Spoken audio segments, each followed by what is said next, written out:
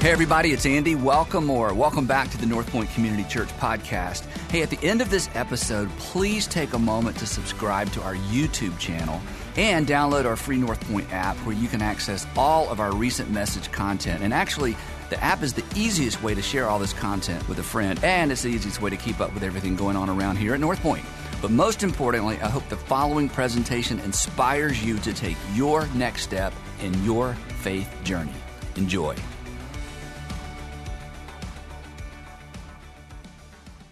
About, 25 so years ago, Sandra and I were young parents, had 2 kids at the time.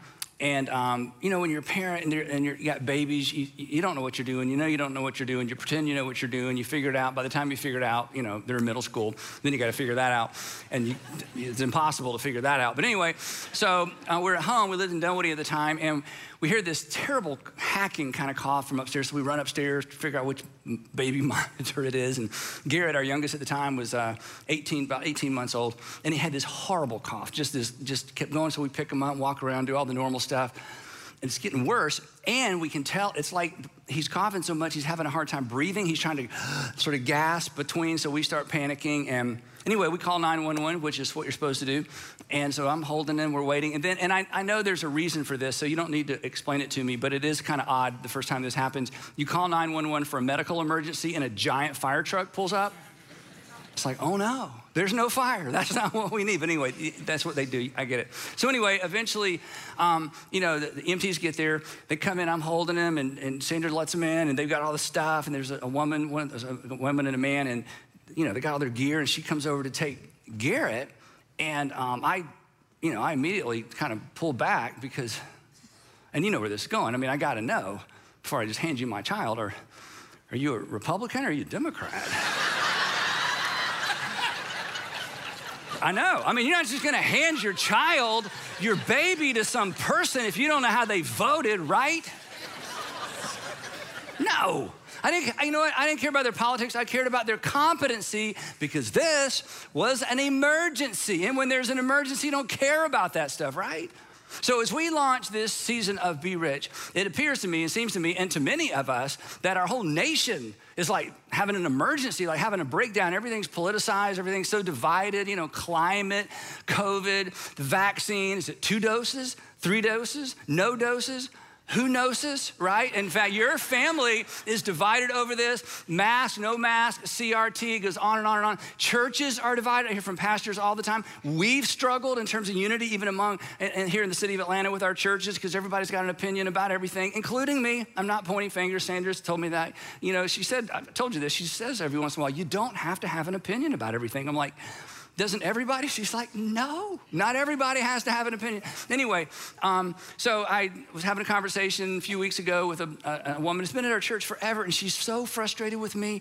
And, in fact, my assistant, Diane, her new thing is, I wish we could get the people on each side of all these issues to meet, because everybody on one end thinks I'm on the other end, and everybody on the other end is sure I'm on this end. So we get attacked all the time from both sides. And I'm not asking for sympathy. It just goes with the job. But Diane's like, if we could get all these people together, they would be like, oh, I thought he was on your side. Well, I thought he was on your side. Because I keep telling everybody, no, we're trying to be on Jesus' side. No applause. We're going to get there in just a minute. And that's not an excuse, okay? Because I hear, oh, Andy, you're just trying to make excuses. No, we're not. We'll see that in a minute.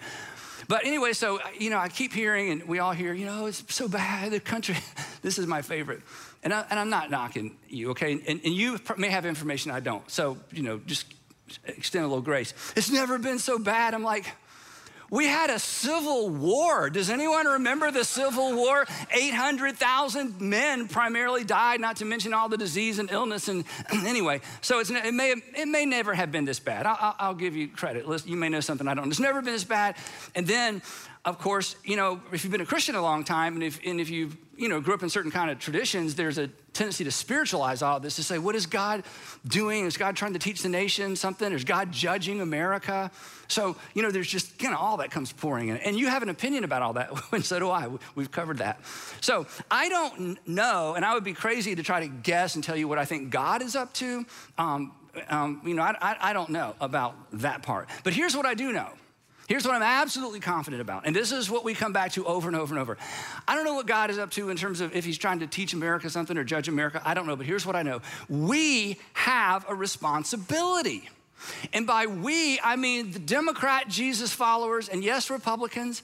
There are Democrat Jesus followers, I know, and all the Republican Jesus followers, and yes, Democrats, there are actually Jesus, followers on the Republican side. That the Democrat Jesus followers, Republican Jesus followers, we have a responsibility, black, brown, and white, everybody's precious in his sight, Jesus followers. We collectively, whether we can agree on a whole lot of other things or not, we have a responsibility. And we don't have to figure out what God is up to, in the world, and we don't have to figure out what God is up to in the United States of America, although Jesus gave us some hints and some clues. And we don't have to figure out how to solve the world's problems. In fact, I doubt we would ever all agree on how to solve the world's problems or even our community's problems. And I hate to bring this up, but since we're in church, some of us can't solve our own problems, right? I mean, you got this, you're sure what you would do if you were the president.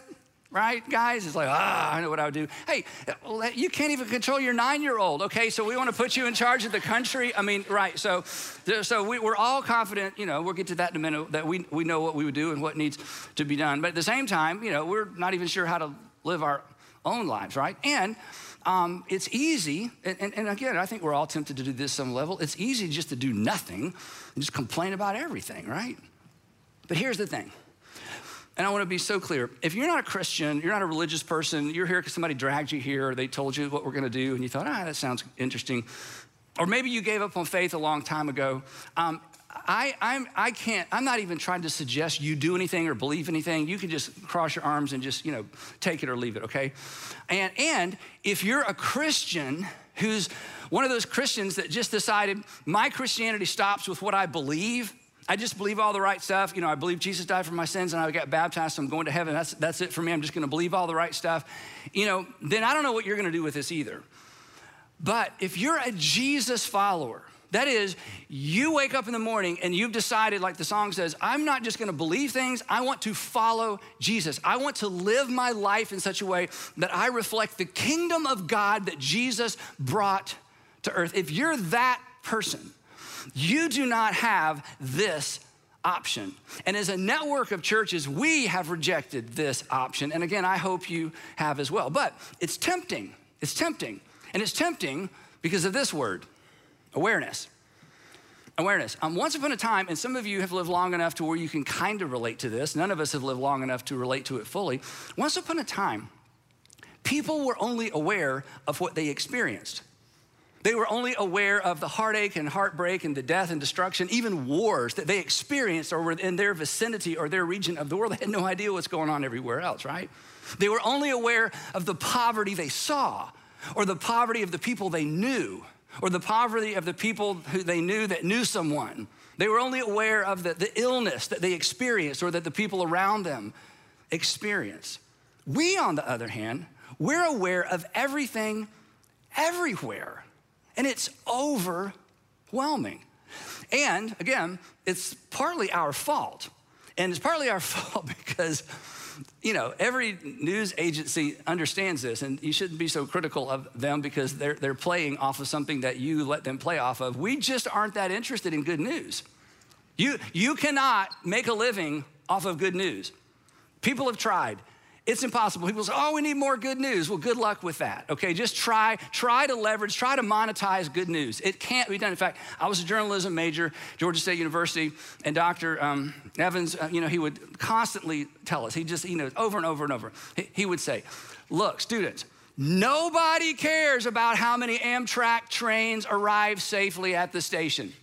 They only care about the one that didn't. This is news.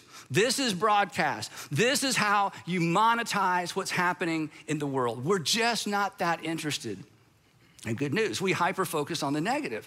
We hyper-focus on the exception. We hyper-focus on when the other side or the other party kind of gets what's coming to them according to the way we think gets what's coming to them is, and then we share it with all of our friends. Like, yep, it's bad for them, but I'm kind of happy on the inside, and I'm kind of embarrassed that I'm so happy about all the bad things that. So we just hyper-focus on the disruptions and on the exceptions and on the negative things that happen because it's just human nature. So what some of you have done.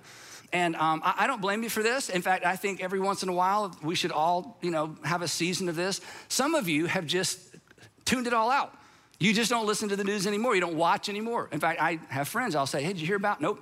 I'm like, really? I'm like, are you living in a cave? Nope.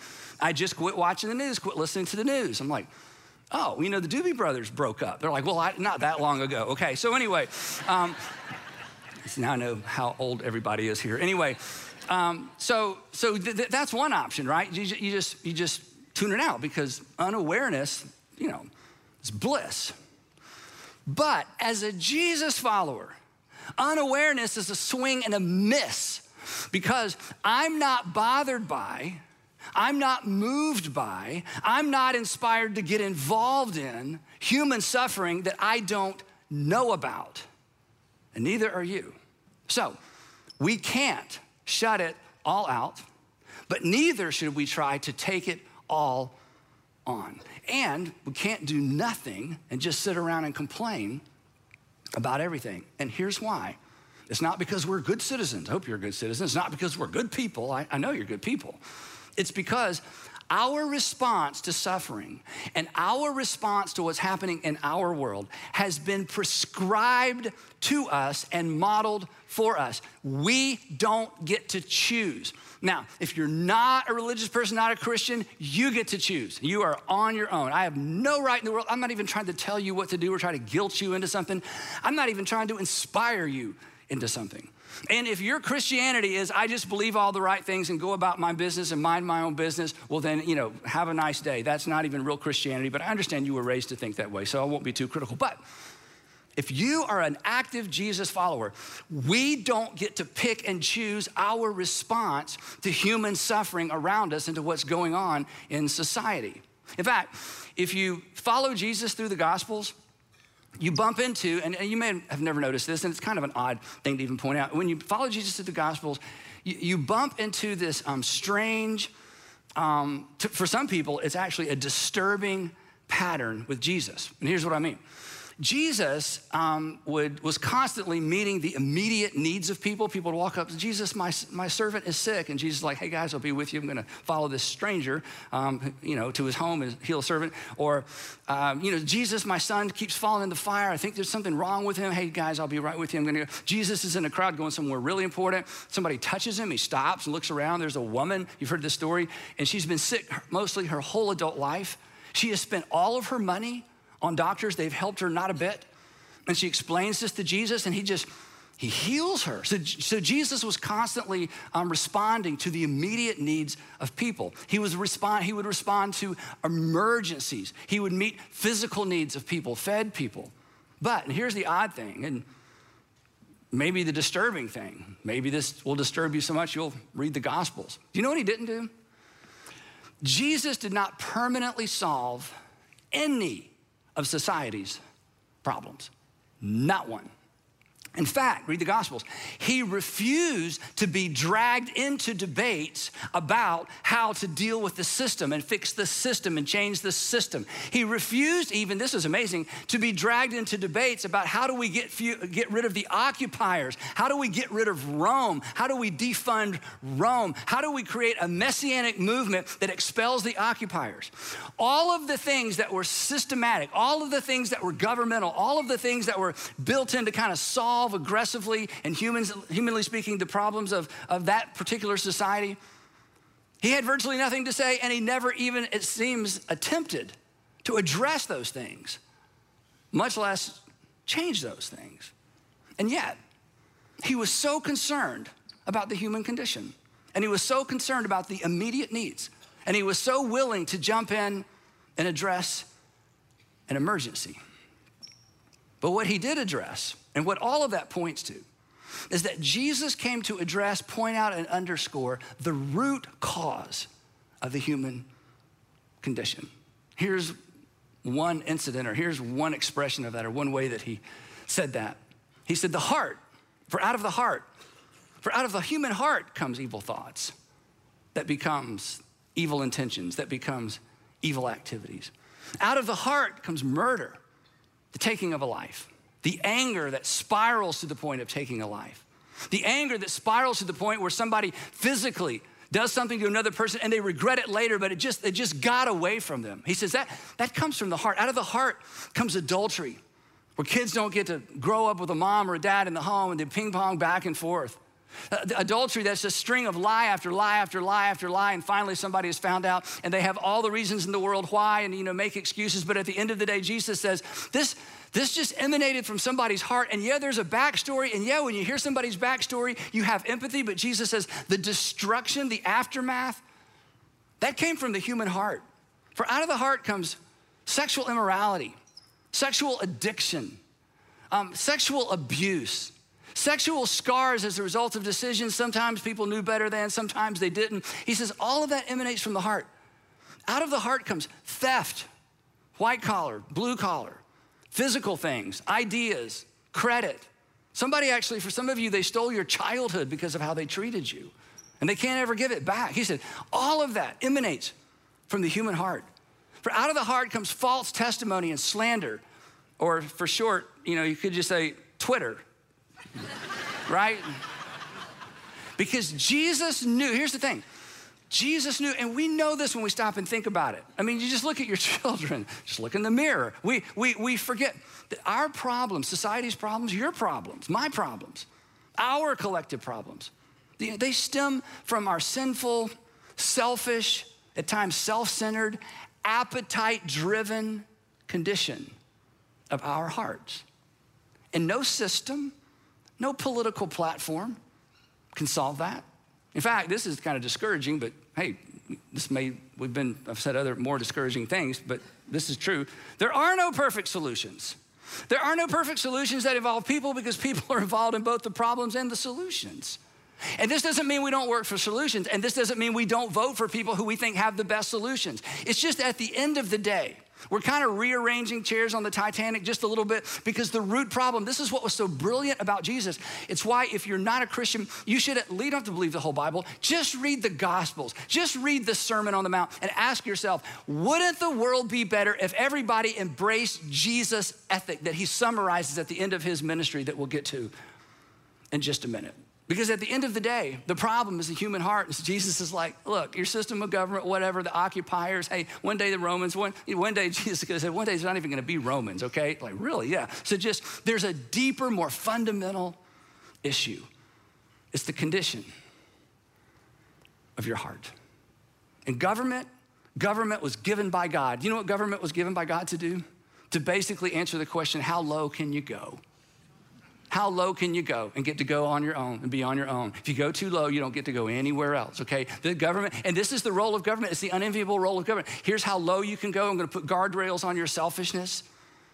But the government can't make you be a wonderful person. The government can't make you generous. We talk about this all the time. The things that Jesus modeled and attempted to inspire his followers to, it's only those who follow Jesus, or at least embrace his ethic and his worldview and the way he asked people to live and what he modeled. He knew this is the only way forward, regardless of whatever system of government, regardless of who you elect, regardless of which side of any aisle or which side of any issue you find yourself on. And so Jesus came to introduce a different way of living, an upside down way, a backwards way, a race to the back of the line, an others first oriented living, marriages that are submission competitions. You just try to out-submit each other. Again, a race to the back of the line, asking the question, what do I do with my power and my resources? A way of living that understands that we should never feel guilty about what we have. We should feel responsible because it's not ours anyway. The people who manage your money, they do not feel guilty. They feel responsible. And so Jesus would say, hey, everything that you have, your opportunities, the physical things you have, your possessions, your talent, all of it is on loan from God. And you should never feel guilty. You should feel responsible. And when you embrace my kingdom way of thinking, and when you embrace my kingdom way of living, you will make your resources and your talent and your ability and your opportunities and your connections, you will make them available for the benefit of other people like I came into this world to do for you. And this way, this new way of living, this new way of thinking, this backwards way of thinking, this kingdom that was all upside down with a king who came to sacrifice his life for his followers, instead of asking his followers to sacrifice their lives for him. It was called in the first century, you know this, it was called the way. It wasn't called Christianity, it wasn't called the church. It's called the way. Because Jesus said, I'm the way. Well, what does it look like? Jesus would say, it looks like me. Well, what does it act like? It acts like me. I have come to reveal what the Father is like. Philip, if you've seen me, you've seen the Father. Show us what God's like. And Jesus is like, okay, that's too big of a question, Philip. Just here's the best thing. Just look at me. You wanna know what God's like? You know what God acts like, how God responds? You follow me. It's called the way. And it ran contrary to my nature. And it ran contrary to your nature.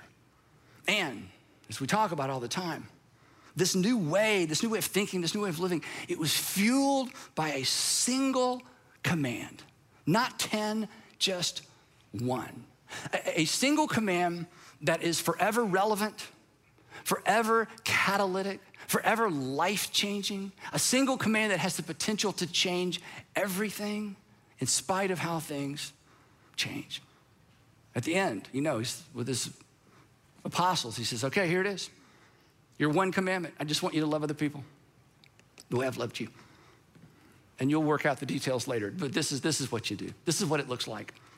Simple, brilliant, and do you know what else it is and why it's so relevant for us as we kick off Be Rich? This single command, this New Testament ethic to love others as God through Christ loved us. This is the bridge between our differences.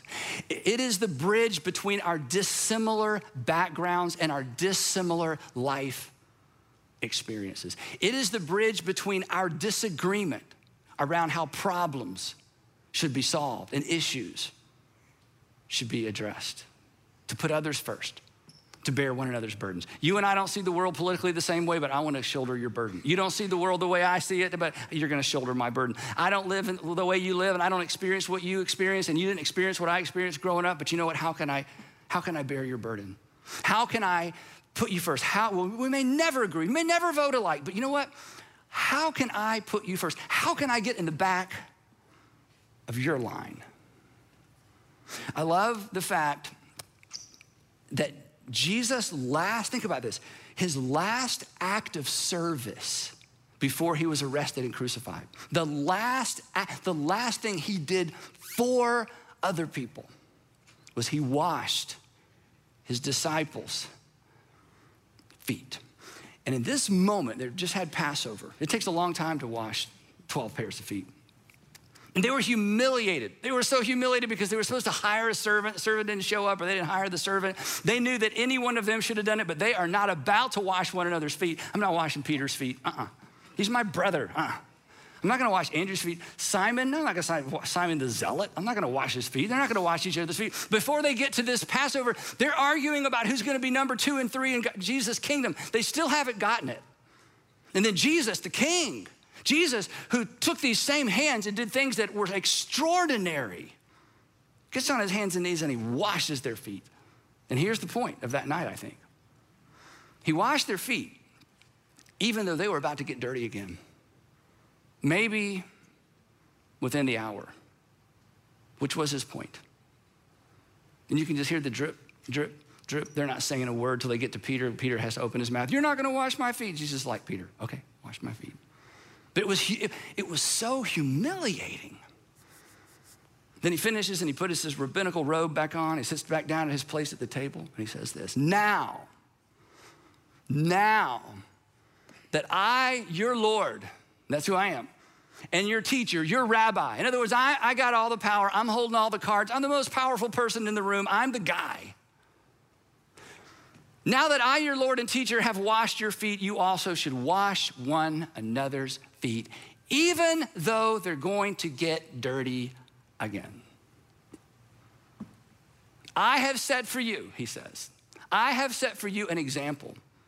And in this moment, he sets for me an example. And in this moment, anybody who claims to be a Jesus follower, he has set for you an example. That you should believe, no. That you should consider, no. That you should do as I have done for you.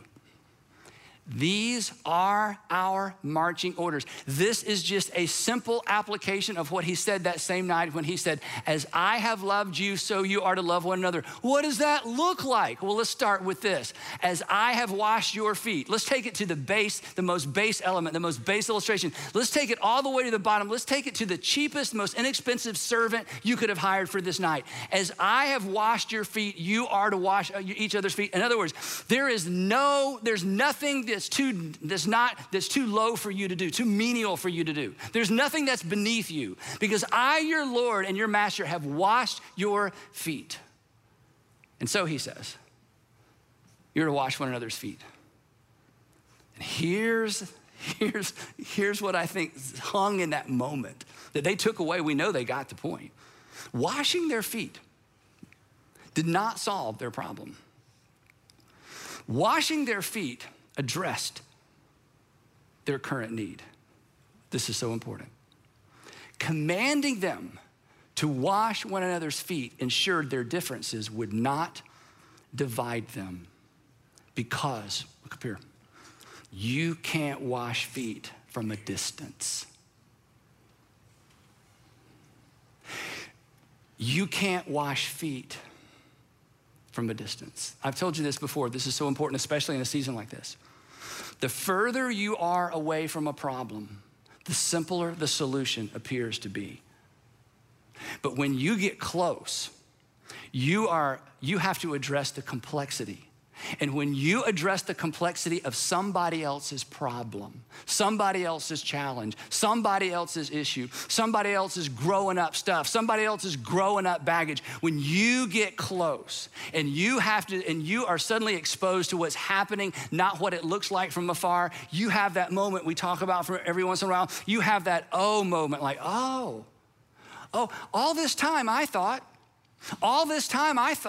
you know what? Wow, I had no idea because I'm 4 miles apart and I'm just looking at your situation going, well, if I were you and if you hadn't and if I hadn't, but now that we're close, this whole time I assumed people like you. This whole time I assumed that people in circumstances like yours. But now I'm close.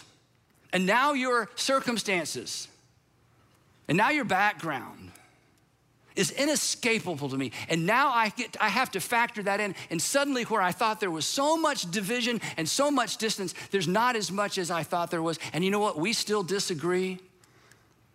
But can I carry your burden? The closer, this is what was so brilliant about that night. The closer we get, the more we understand each other's current reality. And when you understand somebody's current reality, you are less critical. You are less cynical. You are less intelligent because you had it all figured out. I had it all figured out, sitting there on my couch watching television. If I were the president, if I was a senator, if I was him, if I was her, the further away the problem is, the less complicated it appears to be. And Jesus, in his brilliance, says to the men that are going to be the stewards of the gospel for that generation, he says, guys, you're going to disagree. You're not going to get along, but you wash each other's feet because that's going to keep you close. And that's going to keep you from becoming divided. And they got the message. History tells us Greeks, Romans, eventually the entire empire begins to embrace this new way of thinking, this new way of living. And hearts, not systems. Rome never went away. Hearts were changed. And the empire responsible for crucifying our Lord embraces him as Lord because hearts were changed. Culture began to change. The world became a safer place for women and for children, and for slaves, for the poor. This is what we've been called to do. This is what the church does. This is what the church accomplishes when we get it right. When we refuse to be divided by our distance, but we get out of our bubbles and go out of our ways to close the gap. Not so that we will all agree, but so that there will be unity among the followers. And then problems are more easily solved because all the information, all the cards are on the table, all the experiences come together, and we actually know what we're talking about because we know who we're talking to. So, let's not shut it all out. It's tempting. And let's not take it all on. That's impossible. Jesus did not lead us into either ditch. Let's just do for others, to the best of our ability and within our context, what he did for us, individually and collectively. In other words, let's do what we can do. And let's do what we can do now. And let's do what we can do together. And this is why we do Be Rich. Now, if you're new, every year, here's what we do. We come together and combine our resources in this season to do for others what they can't do for themselves. And we're gonna do corporately what hopefully you're all doing individually throughout the year anyway. And what that is simply we're gonna give and we're gonna serve and we're gonna love in Jesus' name. This is our opportunity to collectively say to our communities that everybody matters to God, whether God matters to them or not. And the reason we call it Be Rich is based on something the Apostle Paul wrote to Timothy, a young man that he was bringing along that he knew that may someday take his place as an apostle and a missionary to the Roman world. And he wrote to Timothy, he said, Timothy, when you're at these churches with all these Gentile believers, I want you to make sure that you command them, not suggest to them, command those who are rich in this present world to do good, and here's our phrase, and to be rich. Teach the rich people how to be rich. Tell the rich people to be rich in good deeds and to be generous and willing to share. And the truth is, most of us are rich in this present world. You may not feel rich in your present neighborhood. You may not feel rich in your current job, but in light of what's happening all over the world, and we've just gotten a close glimpse, an upfront and close glimpse as we've looked at what's happening at the borders, different parts of our country, different parts of the world, we are reminded of how much we have, how blessed we are, how hard you've worked, and you never feel guilty, you just feel responsible. And rich people, blessed people in this present world feel responsible. And Paul says to Timothy, you tell them they are to be rich. They got to be good at being rich. They got to be rich in generosity and in their willingness to share with others. So we should be generous and we should be willing to share. And you are all year long, but this is the season we come together and we do it collectively. And that's what we're about to do. Now, if you're new, just to let you know how this works, we have a network of churches all over the country, and many of them participate in Be Rich during the Be Rich season. In fact, if you're part of one of those network churches or you're in a church that's part of our network that's participating this year, your lead pastor is gonna come at this time and tell you what your church has in store for your community. So welcome them to the platform. Okay, back to us. Now, sorry, we have a bunch of churches that are gonna do their own thing. So we've been doing this, this is our 15th year of Be Rich. And for the past 14 years, just a little update on what you've done. And again, if this is your first time at our church or one of the first times, this should be amazing. These are the kinds of folks that you're surrounded by. You have served at our nonprofit partners around the city. You have served, this is hard to believe, over 500,000 hours of community service, not because you're working off, something, because you actually love, thought I'd throw that in there. It's like, really, opportunity. There may be some of that. But anyway, we have served together over 500,000 hours in these organizations, these charities all over the city. You have given almost $60 million away, which is amazing.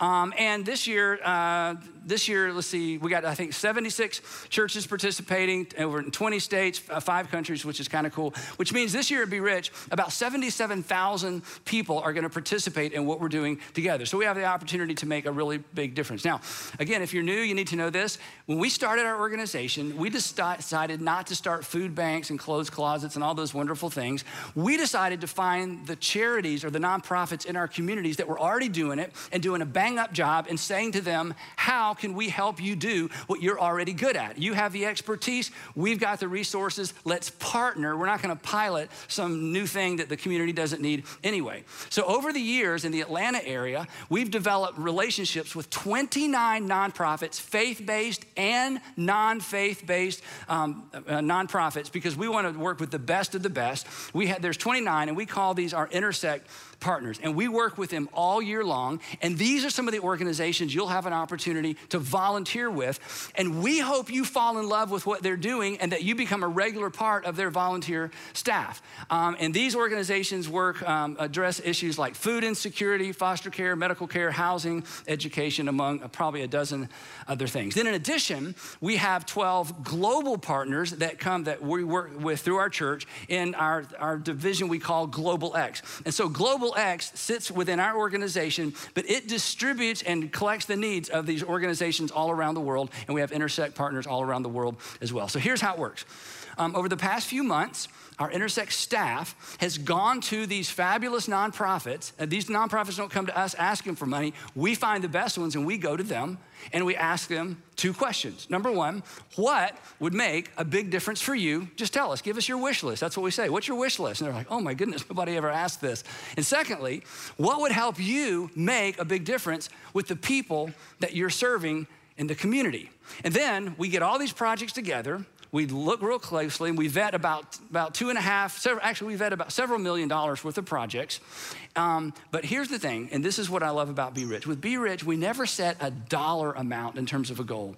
Our goal is very, very simple. Our goal is a participation goal.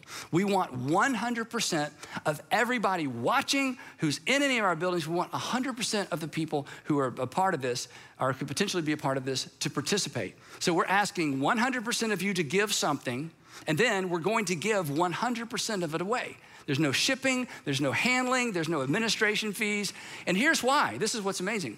The reason we're able to give away millions and millions of dollars every year is because so many of you are percentage givers and priority givers to our local churches. Because you are so consistently generous to all the stuff that people don't love to give to when it comes to a local church. You have given on the app, you give online, you give all kinds of ways. Because of your consistent generosity to our local churches, we are able to give big time to our local communities. And here's the best news of all. Well, maybe the best news of all. After 14 years of doing this, there is still no price increase. There's not even an adjustment for inflation. We are asking everyone to give a one-time gift of, let's just say it all together, of $39.95. That's it, a one-time gift of $39.95. Now, yesterday, Sandra and I were driving home from something, and her phone rings, and it's our friend Tan. A lot of you know Tan. Tan's one of our fabulous worship leaders, and I didn't tell her I was gonna share this. And Tan's on the phone. She said, I'm out of town. I'm with my mom this weekend, but I know it's Be Rich. I wanna go ahead and do my Be Rich giving. Is it still $39.95?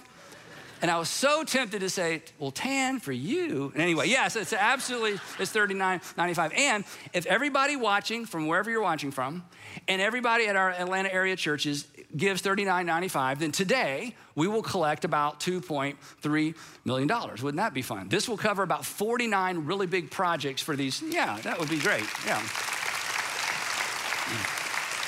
And don't be intimidated by the decimal. It can move either way, either way, either way. Okay. But we went ahead and vetted another $2.5 million worth of projects because every year you go crazy, but I've just insisted we're not setting a dollar amount. I want everybody to do a little bit of something so that we can do something amazing collective. So these fabulous organizations we work with, here are the kinds of things that they're doing, and then we'll get you out of here. They're providing foster family support, resources for families who have children with cancer. A lot of you have gone on Lighthouse retreats, so we're gonna help with Lighthouse. Emergency assistance for the homeless. Several organizations organizations doing that. Border Station Rescue to rescue girls from trafficking, an organization that we work with for years. We can't even tell you what country it's in. Medical care for low-income families, several organizations doing that. Several organizations doing job training. And then supplies and staff for underfunded schools. There's several underfunded schools. You would be surprised where they're located, different counties around the state of Georgia that we get involved in. Sustainability projects. This is one of the coolest things we do.